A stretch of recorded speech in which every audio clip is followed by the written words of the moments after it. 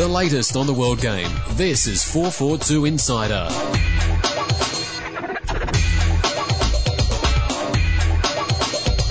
Hello and welcome to this week's 442 Insider podcast. I'm publisher Andy Jackson and back from Kangaroo Valley is editor Trevor Trahan. You've made that sound more exciting than it was. How was it? Yeah, it was good. It was relaxing, but if you don't like TV or having a phone signal...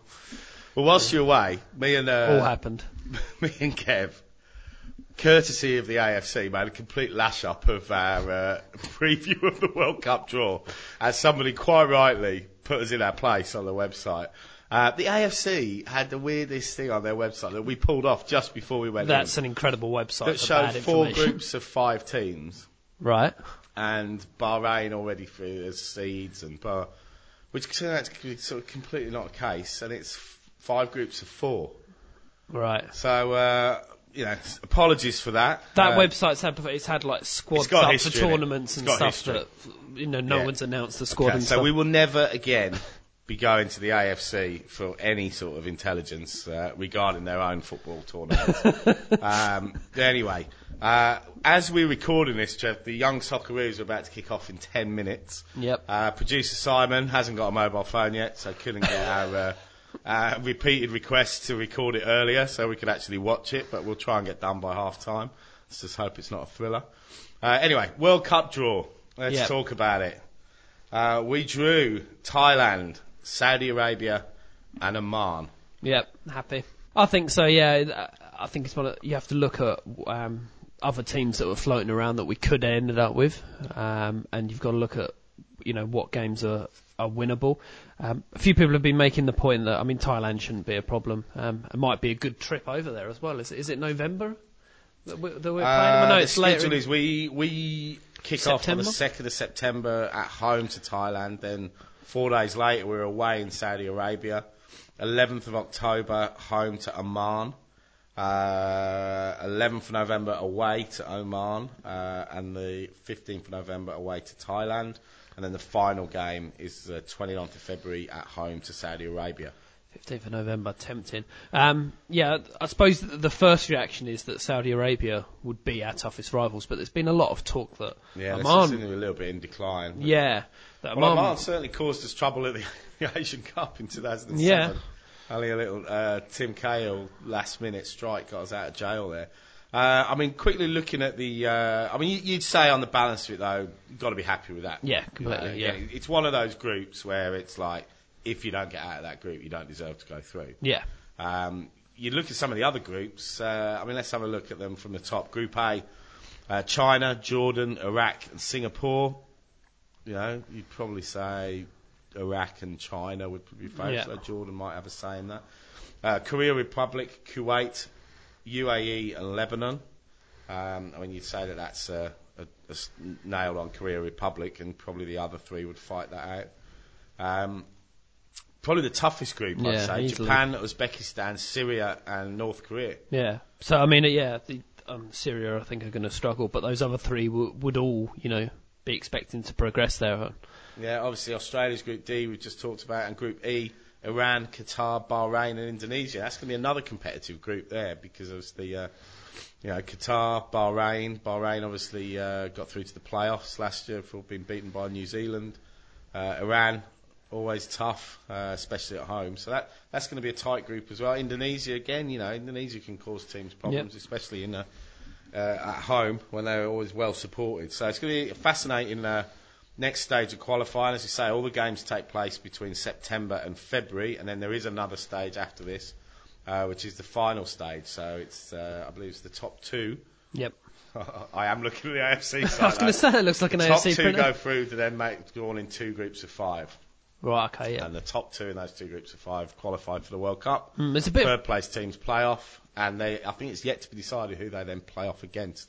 There's been some interesting discussions about if Asia has a place too many. I know that seems to be the feeling with the European journos, that perhaps the CONCACAF region deserves another one on top. I don't know. I think Asian teams normally perform pretty admirably at World Cups, and I don't see a problem with that amount of teams going through, especially with Australia in there. Yeah, exactly.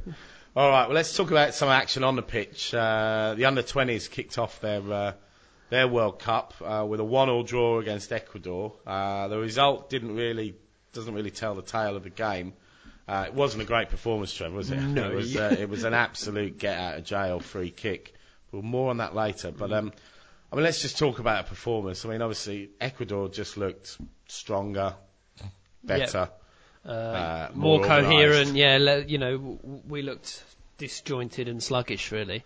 And, after the disappointment of the under-17s, and, the fair amount of stick that Vesley copped for that, I mean, is this just another sign that, his philosophy or his methods are not working? Yeah, I mean, the message that we were hearing was, concentrating less on the results and more. This level's more results because it's under 20s, but we have to look at the performance first, basically. But they've not been there. It's not like we've been knocking it around it's not like well. We've been winning ugly. We've been losing pretty badly. Not playing very well.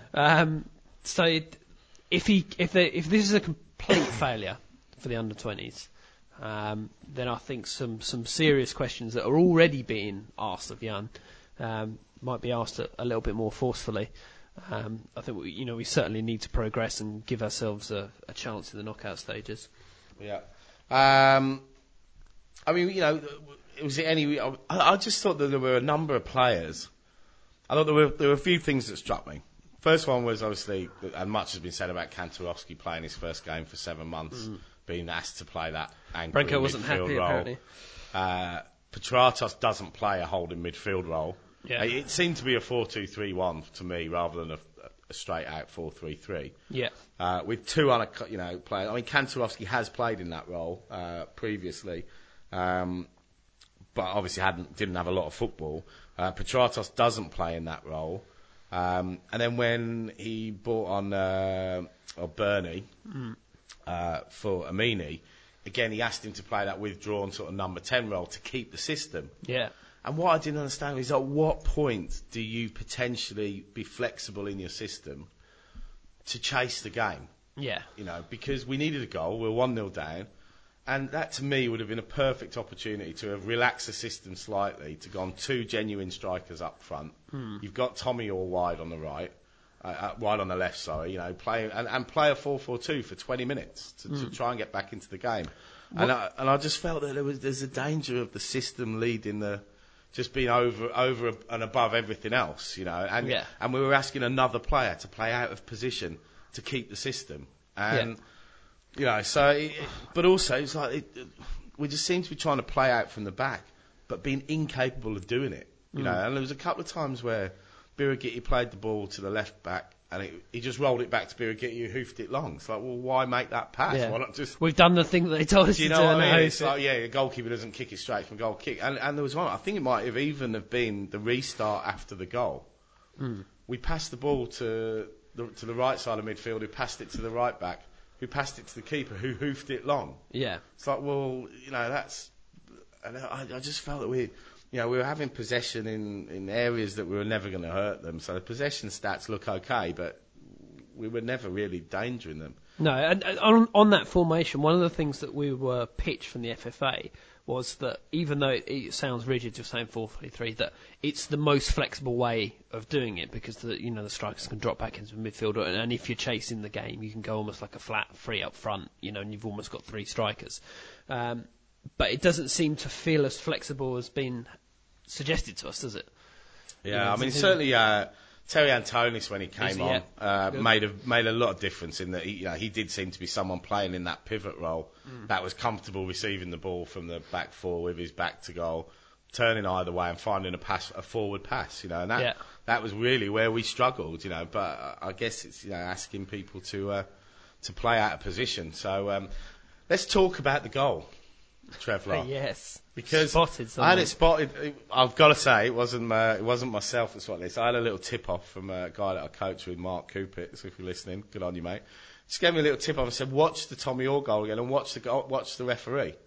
And the referee had his hand up for an indirect free kick. He gave it. It was a bit of an odd free kick because the player dipped his head to head the ball, and he got a free kick against him for dangerous play. And if you watch it, the referee immediately puts his arm up for an indirect free kick, moves the wall back, and his arm drops. then once he's got the wall in place, he puts his arm back up again to signify an indirect free kick. And Orr obviously just belts it. Yeah, so what would be interesting would be if the keeper hadn't got a hand on it, that should not have been a goal. Yeah. I mean, it was an ambitious to shoot from there. Anyway. Yeah. But I don't know whether the referee forgot that it was an indirect free kick, because there seemed to be no sort of deliberation of did the keeper get a touch on it. But also, did Tommy Orr realise it was an indirect free kick, and had it gone straight in, what would that have done? I mean, when he was lining up, I was thinking, that's going to be ambitious to shoot from there anyway, and particularly ambitious when it's supposed to be an indirect kick. And as you say, it's a fairness of touches, but the question is, did the ref know that it got that touch? And I would hope that he probably did. If he was being that clear about it being an indirect free kick, he must have been looking for that. Watch it again on YouTube. It's very obvious. The referee is in shot with his arm in the air, and Tommy Orr still shoots. So whether he was banking on the keeper getting a touch, that makes it even more impressive. I need to put this in the top corner. Let's be honest, great strike, hopefully, and they'll be kicking off now. They can build on that, and sometimes getting a result when you probably didn't deserve it sometimes gives you a little bit of a G up that you need. Obviously Costa Rica next, and then Spain to follow. So you would say that to have any chance of progression, we have to beat Costa Rica today. So Simon, thanks for not putting your phone on. Anyway, the other news was Socceroos squad versus Wales was announced. No huge surprises, but Harry was left out, and when quizzed on this, Holger said that he's not fit, he's not playing any football, he's not got a club, so that he isn't in good shape. Lucas is in, who also doesn't have a club. Who is the captain though? So yeah, I guess he's the captain. But and he was asked this, and Holger said one of them's fit, one of them's not. Lucas is fit, he's done a lot of work, he's in good shape, and Harry isn't. Yeah, I suppose the interesting, looks at squad Ovanotsky's not in there. I think he's got a bit of an injury at the moment, so Luc De Veer gets a chance. Yeah, good to see that. Who's the only uncapped player in the squad, I think. Yeah. And someone we've always been a big fan of. So yeah, I'd like to see him get a little bit of game time. And Scotty Mack, who's approaching Scotty Mack's back. His quarter century of games without a goal if he doesn't score. 25 caps. It'd be 24 so far. A little bit harsh because sometimes he's had a few sort of 5-10 minutes at the end of the game, but will he finally get a chance to, or will he finally score? He's had the chances. Will he finally score a goal? Well, I mean, Holger's been very pragmatic about it. He said that he had a good end to the season. I didn't invite him to the recent games in Germany at the end of the championship season because he'd obviously been a long season, but he'd had a couple of good moments. And he said, you can never make a final statement about a player. Always uncertainties. What's good today might be bad tomorrow. So he's given another chance, and let's hope he takes it. Yeah, I mean, he got a hat-trick, I believe, didn't he, for the end of the season for Middlesbrough. I mean, not a particularly hard hat-trick, but he does that poacher thing quite well. So, I haven't actually given hope on Scott McDonald yet. I think that a lot of fans have, and I'm fairly annoyed that he's back in, but I still think that there's a chance he could come good. All right. Well, the game is coming up next week. Is it next Wednesday? Yes. Yeah, next Wednesday. It'll be early hours of Thursday morning here. It's probably 4:45, something like that. So, as usual, early start for us Socceroos fans. An interesting test, I think. I think it will be. Yeah. Wales are, not sort of... probably won't qualify for the Euros, almost certainly won't qualify for the Euros, but on their day they can certainly be troubling. And if Gareth Bale plays, that'll certainly be a good test. Yeah. Whoever lines up at right back, Luke Wiltshire, I'm sure will give him a kick. Yeah, I have to tell you, if there's any bet you're ever going to have, Luke Wiltshire yellow card for that game. Yeah, definitely.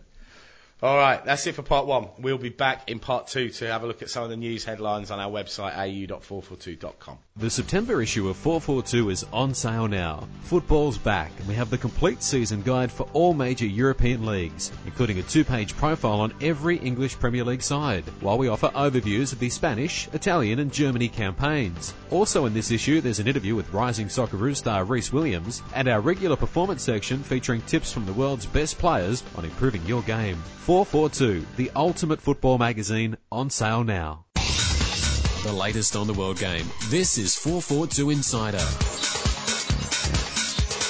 Hello, welcome back to this week's 442 Insider podcast. We're going to look at some of the news headlines on our website, au.442.com this week. reaction to the World Cup draw, Thailand's team manager, Anuchi Nakasai, believes that his squad can progress to the third round of the 2014 World Qualifying Group by getting past the slow Socceroos. Yeah, very, very mouthy. Bold words. Very, very mouthy words from a manager of a team 119th in the world who just scraped past Palestine to make it into the group. And now the Socceroos are slow. If we can get 6 points against Oman, we've got a good chance of advancing. Well, for a team manager, given that he's not even the coach, they're currently coached by a German, Wilfried Schaefer. Yeah.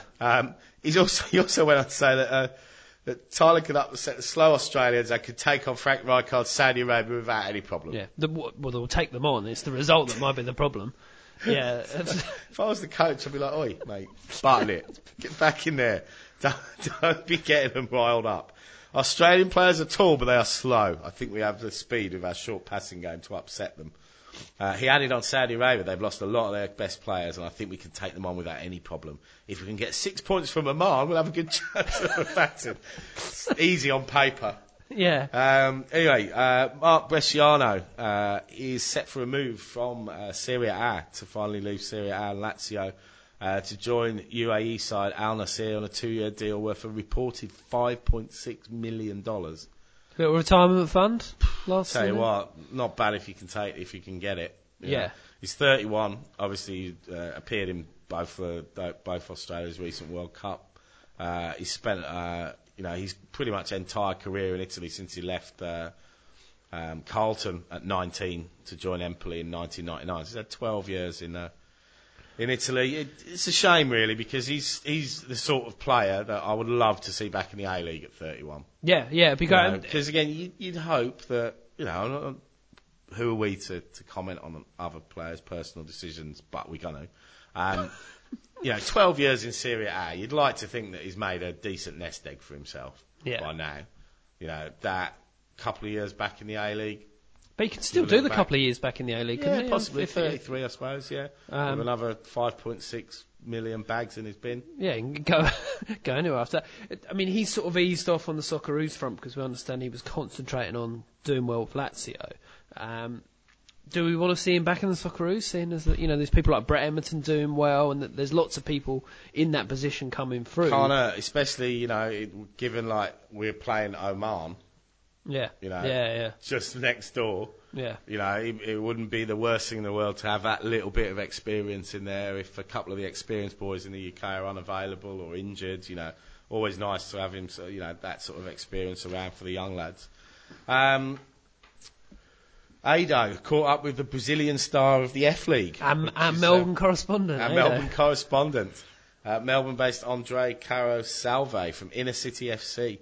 This is a recent futsal competition, national futsal competition, the F League, which seemed to be a resounding success. Featured 6 teams from New South Wales, Victoria and the ACT. It was played in Sydney and heralded a new era for the code. I mean, certainly, futsal plays a massive development role in Brazil. Or, Spain as well, I think, the similar sort of thing. So this is good news, Trev, yeah? Yeah, it's great news. I think futsal's good. It's accessible and, gives another option, and the way it's sort of played, that kind of close control and being able to use a ball in a small area is exactly the sort of stuff we're trying to sort of foster. So yeah, it's great. And you certainly see the players that have grown up playing futsal, that sort of close control, good in tight areas, don't mind receiving the ball under not pressure. Just tall and slow. And also you see a fair bit of sort of futsal moves have crept in to the 11-a-side game. And the one that strikes me is the control of the ball with the sole of the foot, which has been,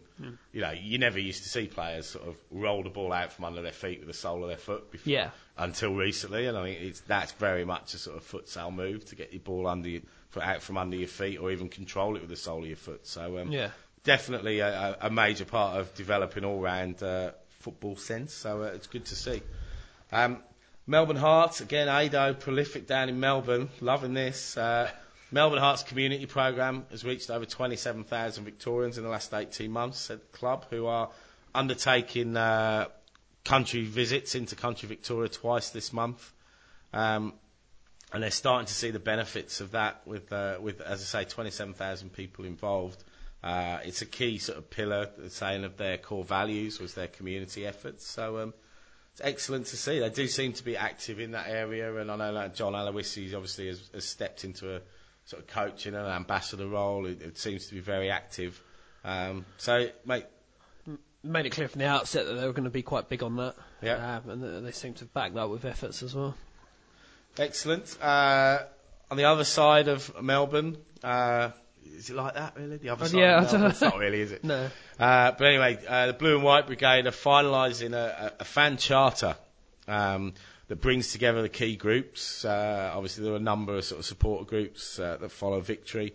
And obviously, I know Adam, who runs the Blue and White Brigade, very well, and I know this has been a big thing, which was to get all the supporter groups to agree to a charter of behaviour that they all sign up for, and obviously then the onus is then on the police, the club, and the venue to then support them in that, and to say, right, well, absolutely, we need to agree what is active support and what is not acceptable.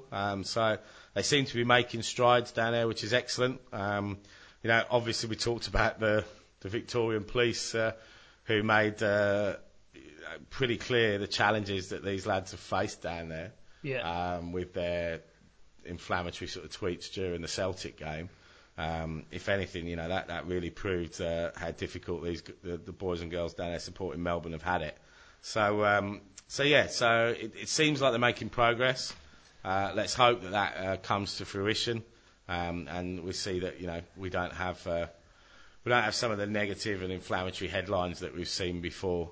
It's quite interesting. We pull some of the stats here where we look at it, and when they were talking about the November 2007 game, which I was at actually, and was caught up with in the pepper spray, which was fun.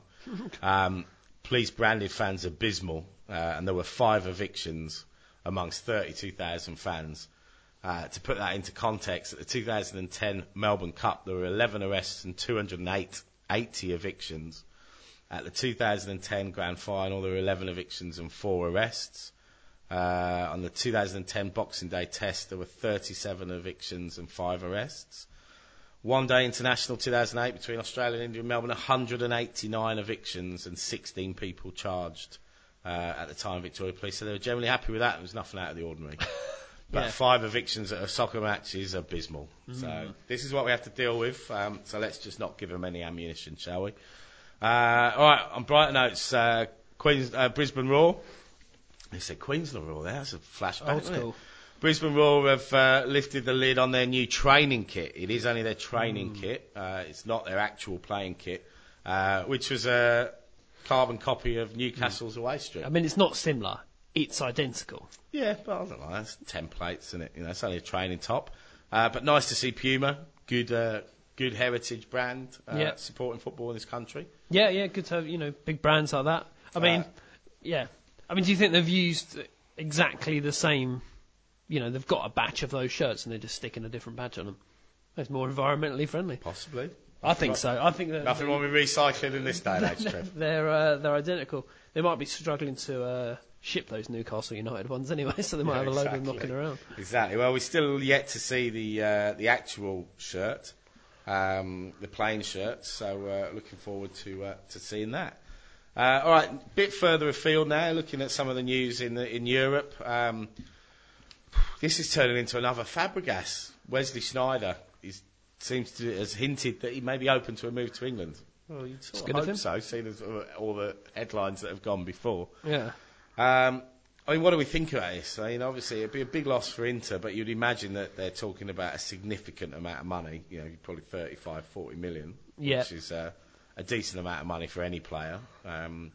Do we see him fitting into Man United in the Premier League? Yeah, I think so. Cantona made some interesting comments about him, saying that he's a big fan and a similar sort of player to me, could go and do a similar sort of job there.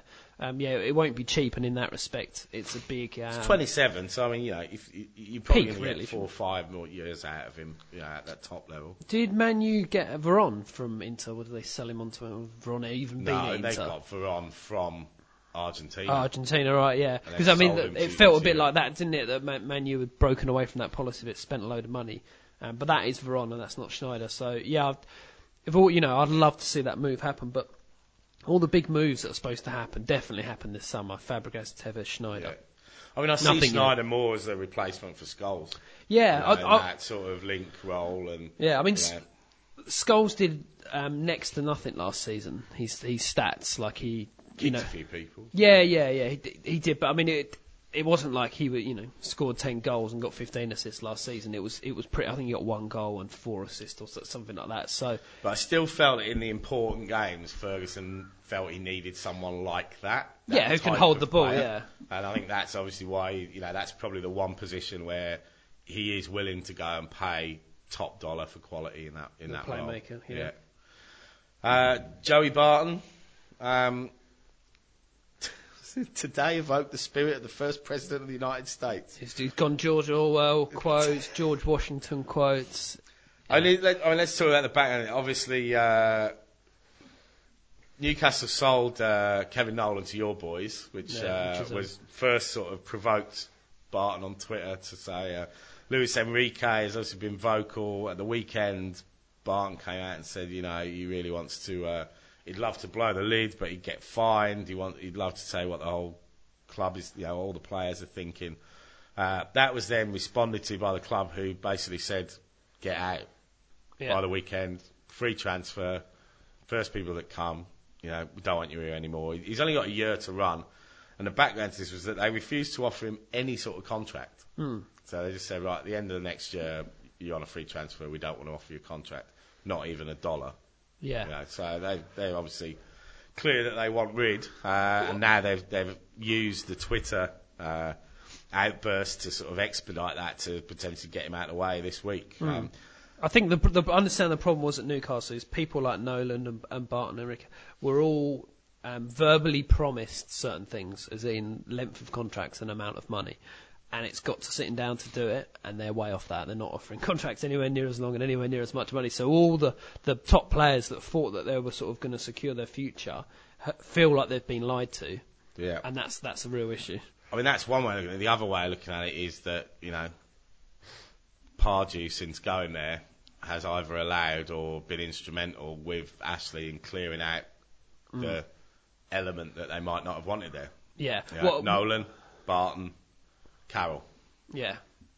I know Pardew, and there's a little bit in the new issue of 442, which we'll talk about later, but Pardew's very much a fan of a certain type of player, and they're normally uber fit, athletic players, and he kind of, gets a few points over the line that way. So, and any new manager wants to sort of stamp their authority, regardless of how good the players that were there before. So, yeah, I don't think Pardew would be too upset. He likes, younger English players, and perhaps that's what he might go for. Well, I mean, let's put this out here. I mean, Joey Barton, for all his, previous history, on a free transfer, 28, is he potentially the bargain of the season for somebody who can pick him up and manage him the right way?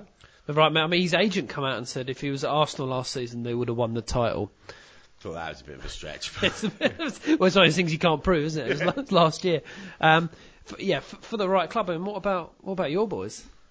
Mate, do you know what? I'd take him. Yeah, of course. Absolutely. I mean, for nothing, I just think, McLeish seems like a pretty strong bloke. We certainly need a bit of bite in midfield. For that, beggars can't be choosers at the moment. I'll snatch his hand off. Anyone. Come in, mate. Yeah, I think so. I can't see him going to one of the really big boys. I can't see, Arsenal, Wenger being interested in him, virtually no chance. But someone else. I mean, mate, Harry, it's a bit of a Harry deal, isn't it? It's free. It's a wheeler dealer. Yeah, another midfielder. Loves midfielders.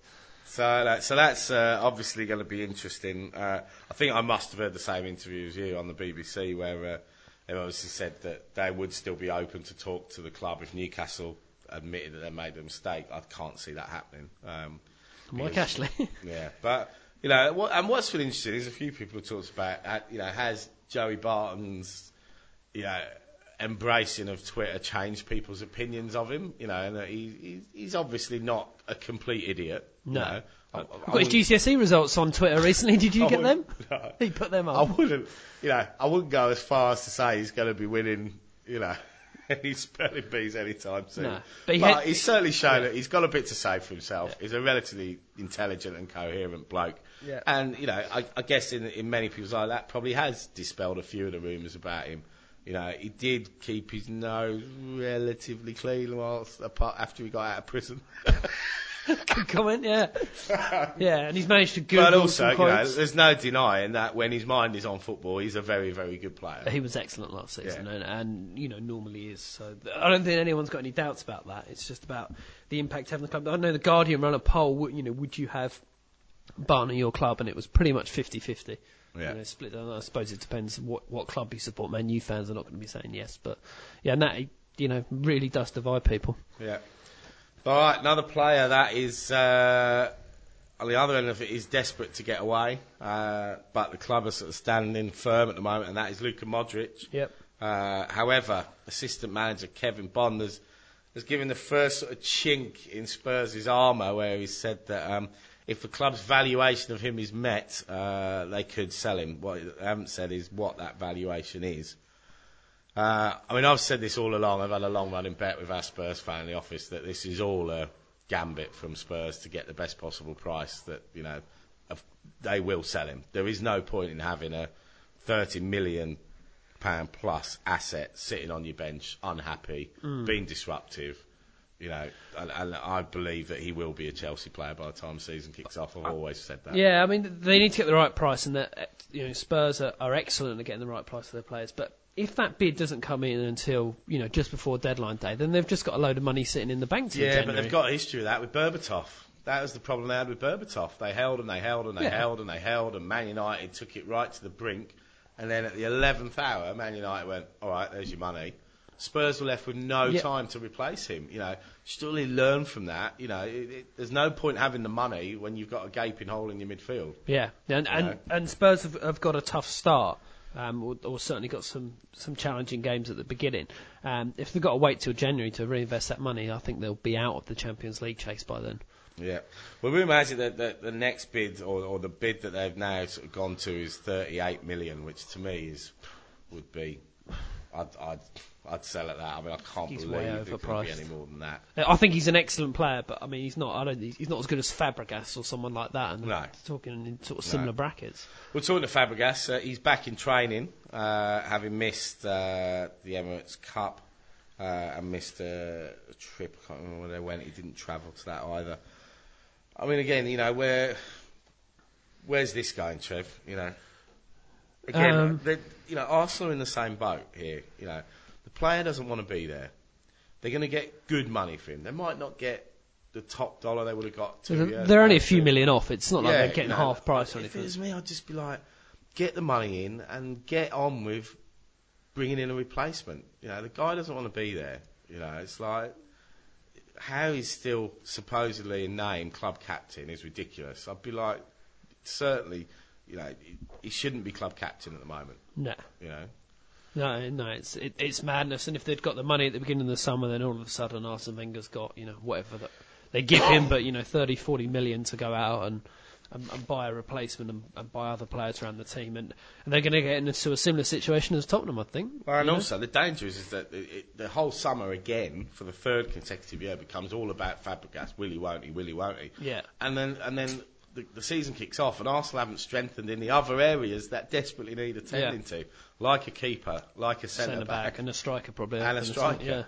So I just think that Wenger seems to get wrapped up in the Fabregas sort of thing, and obviously added to that this year is Nasri. Yeah.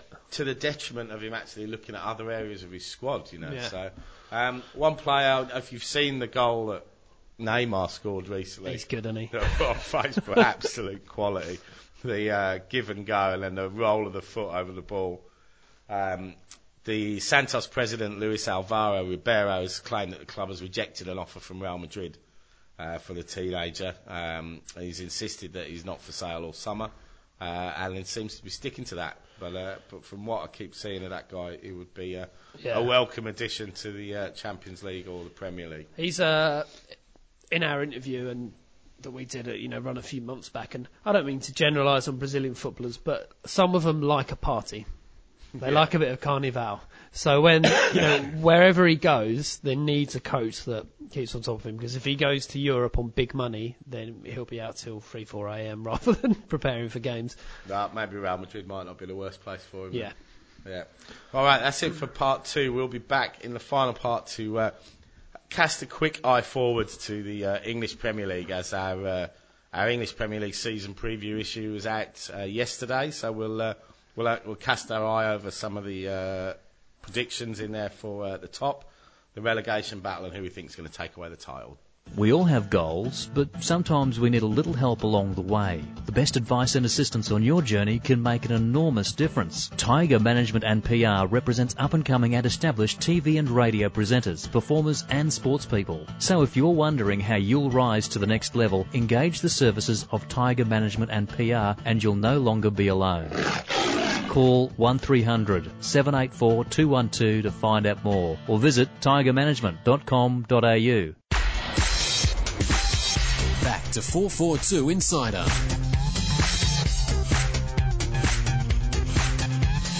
Hello, welcome back to this week's 442 Insider podcast. We're going to turn our attention this for the final part of this to commemorate our new issue out yesterday, Trev, where we preview all 20 Premier League teams. Yep, 2 pages on each. 2 pages on each team. A little look at their tenure records, 60-second dossier, fan views, profile of the boss, key players. All the fixtures are in there.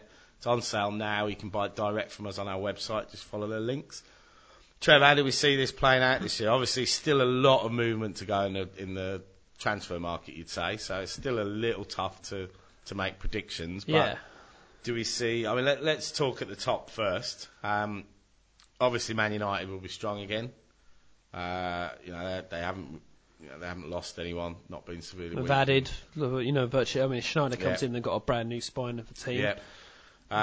They'll obviously be challenging Chelsea. Will they still be up there, do you think? Yeah, Villas-Boas got a lot to prove. I'm really excited about the new manager, coming in and what he can do, and he's certainly got some modern methods. And as we point out in the season preview, he's not a Mourinho in style-wise. Mourinho's famous for the way he Can he plays, get the best out of Torres? Yeah, I think so. Torres scored in a pre-season. I mean, I don't think it was a classic, but yes. Against us. Oh yeah, I forgot about that. Yeah. Look, I don't think Torres has all of a sudden become a bad footballer. I just think that the medical department needs to sort him out. I mean, I've heard numerous stories about the Liverpool medical department. I don't think it's the best in the world. That's all I'll say on it. So if Chelsea can sort of get that right, of course he's going to be a massive deal. I suppose him and Drogba is the big question, and Anelka's still knocking around. Who's he going to play? I mean, if he can get Torres and Drogba playing together, which I think that's what they should have been working on all pre-season, then they will definitely be there or thereabouts. But I think that the race for the top 4 in the Premier League between 6 teams that genuinely feel like they should be there is the most interesting thing in European football. Yeah, I mean, Liverpool obviously finished last season with championship winning form under Dalglish. Oh, yeah. Dalglish took over. Can he continue that? Obviously, he's strengthened again. He's spent a lot of money. Yeah. Stuart Downing, Jordan Henderson. Not sure about this Jordan Henderson. Well, certainly not sure about him yet. I just think he's sort of a box-to-box, mediocre sort of player. Nothing spectacular about him, and exactly the sort of player that I think that Liverpool should be able Charlie to produce. Adams is an interesting addition as well to the squad. Stuart Downing as well, and it looks like Enrique might be there as well, by the end of the week. So yeah, look, they've really thrown money at Suarez. I thought was brilliant. I think Carroll would do well too. Pre-season you can't look into too much, but Liverpool have been dire, particularly at the back. Yeah, I mean, what's interesting to me is that they've spent all of this money and they don't appear to have really strengthened at the back. Yeah. And centre back to me is, Carragher has been a fantastic servant, no denying that, but he's not getting any younger. Yeah. Kyriakos, the Greek guy, is in and out. Obviously they've got Aga still there. Yeah.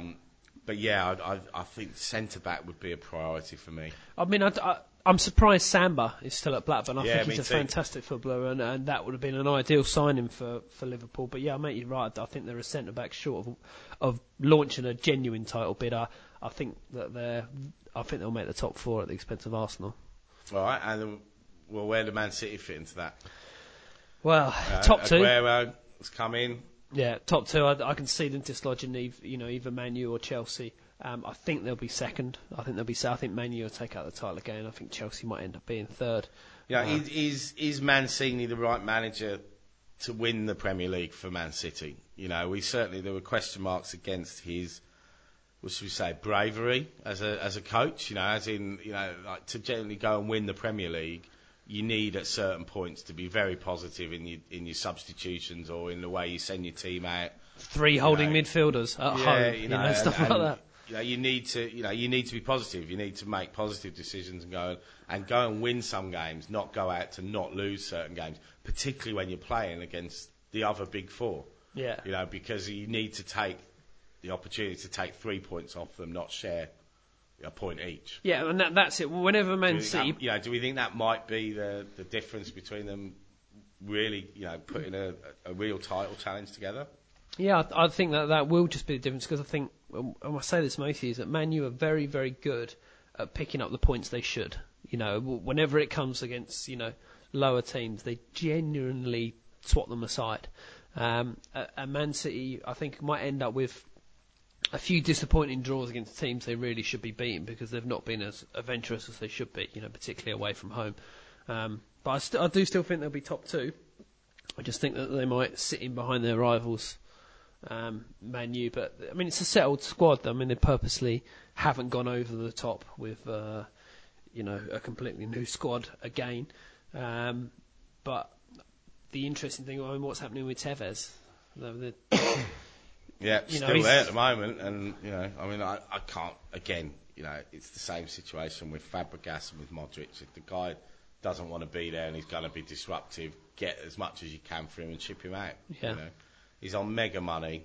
You know, and if he doesn't want to play, what's the point of having him? You know? Arsenal, massive year for Wenger. You know, because you'd say that unless they bring in some significant, you know, players now, with the strengthening that's gone on at Man City, the strengthening that's gone on at Liverpool, could this be the year where Arsenal drop out of the top 4? I think so. Yeah, I think that. And what does that mean for Wenger? You know, the fans were booing them in a pre-season tournament. Yeah. You know, I sort of get the impression that their patience with Wenger has run out. Yeah. And unless they start winning early, you know, a couple of bad results in the first few games, I think they're on the cusp, if not already turning. Yeah. Which is bizarre when you think about what he's done for that club. But, you know, no trophies in, is it it's 5 or is it 6 years now? 5 or 6 years now. I mean, this is what we said before. How long can he go on doing that for? You can't be a decade down the line not winning anything and going on about, you know, how he's getting young players playing well. I think that this could be, you know, a real pivotal year for him. And I think he needs to spend before the end of the month. And he's not one. He won't do a Harry Redknapp. He won't go out on deadline day and pick up, you know, Barton and Scott Parker or whatever just so he feels he's got some players in. I imagine would be scouting, you know, what sort of good bargain he can get, good young French player or something. But I don't think it's going to be enough. I can see him just slipping out. Obviously, you know, Spurs will be thereabouts around that sort of 6th or 7th. But beyond that, let's say that's the top 7, right? With Everton, it's at 7th. Well, you got Arsenal, Man U, Chelsea, Liverpool, Tottenham. They're the top 5, and then Everton will be Man City. Right. I'd say there's your top 6, right? Yeah. Beyond that, I'd say any of the teams below that could go down. Including Everton? Including Everton. Yeah. Yeah. Particularly if people like Jagielka leave. You know, I mean, let's look at this, okay? Swansea, QPR, Norwich, Wigan, Wolves, Bolton, Blackburn, West Brom. Yeah. That's a pretty uninspiring lower half of the table. Yeah. You know, but I think again, like last season, I think we'll see the bottom 10 being within, you know, 6 points of each right up other. until the end, you know? Right until the end, and any of those could go down. I mean, let's talk about teams that come up: Swansea, QPR, Norwich. QPR, considering they're backed by so much money, have not spent anything yet. Yeah. Which again seems a little weird. You know?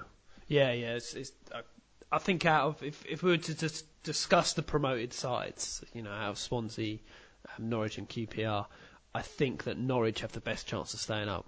I think they've got a really good coach, really good momentum, and if they can start well and then not do that relegation, you know, that newly promoted team thing of being dragged into relegation, I think they'll do just about enough. Much has been obviously made of Swansea's style of football, the way they play under Brendan Rodgers. Yeah, I mean, do we see a little bit of a Blackpool about these, that they'll go down playing? Yeah, I think so. But ultimately, we think they'll go back down. I think they'll go, but I think they'll put up a good fight. I don't think I don't predict them to be bottom or anything like that. But yeah, I think they might just slip back down.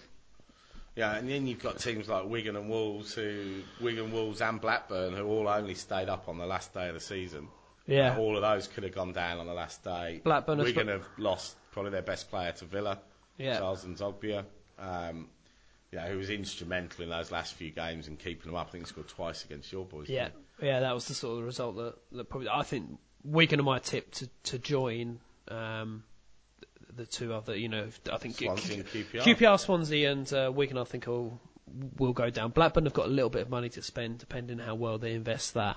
And I think, Wolves will do just enough as well. But yeah, like you say, it wouldn't be a surprise for 3 out of any of those 10 teams. Now look at Newcastle.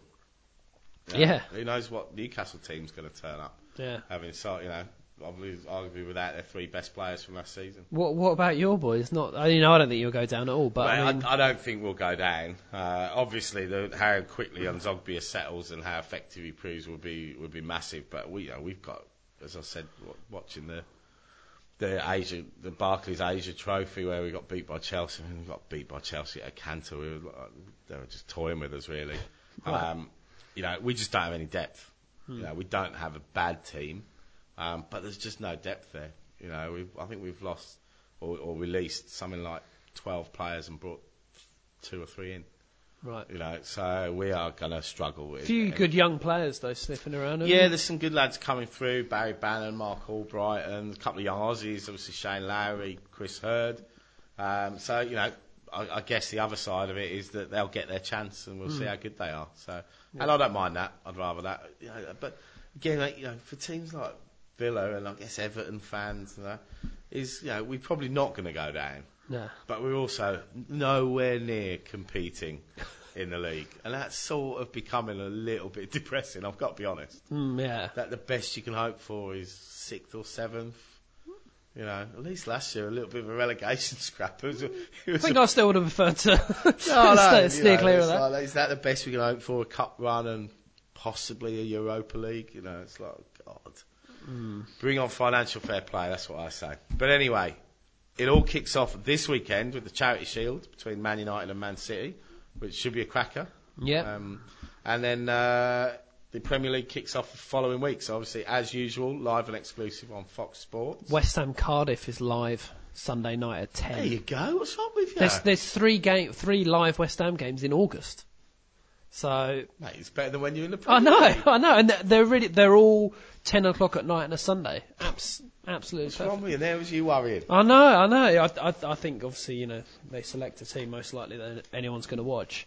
And then we've got the new issue as well. New issue, yeah. Which is not just the Premier League. We also got previews of La Liga, Bundesliga, Serie A. Anything else in there, Trev? Reece Williams interview. Go Reece Lightning. Always good to catch up with Reece. And then the normal, Planet Football performance section. Become a better player. But yeah, plenty in there. But if you want to know what's going to happen in any of the European seasons this year, get it. Excellent. Well, that's on sale now on the iPad at newsagents or direct from us on our website. So take your pick. We're going to rush out and catch up with how the young Socceroos are going now. Enjoy your football this weekend, and we will see you next week. 442 Insider is a Helms Media Solutions production. Visit helms.com.au to find out more about our services.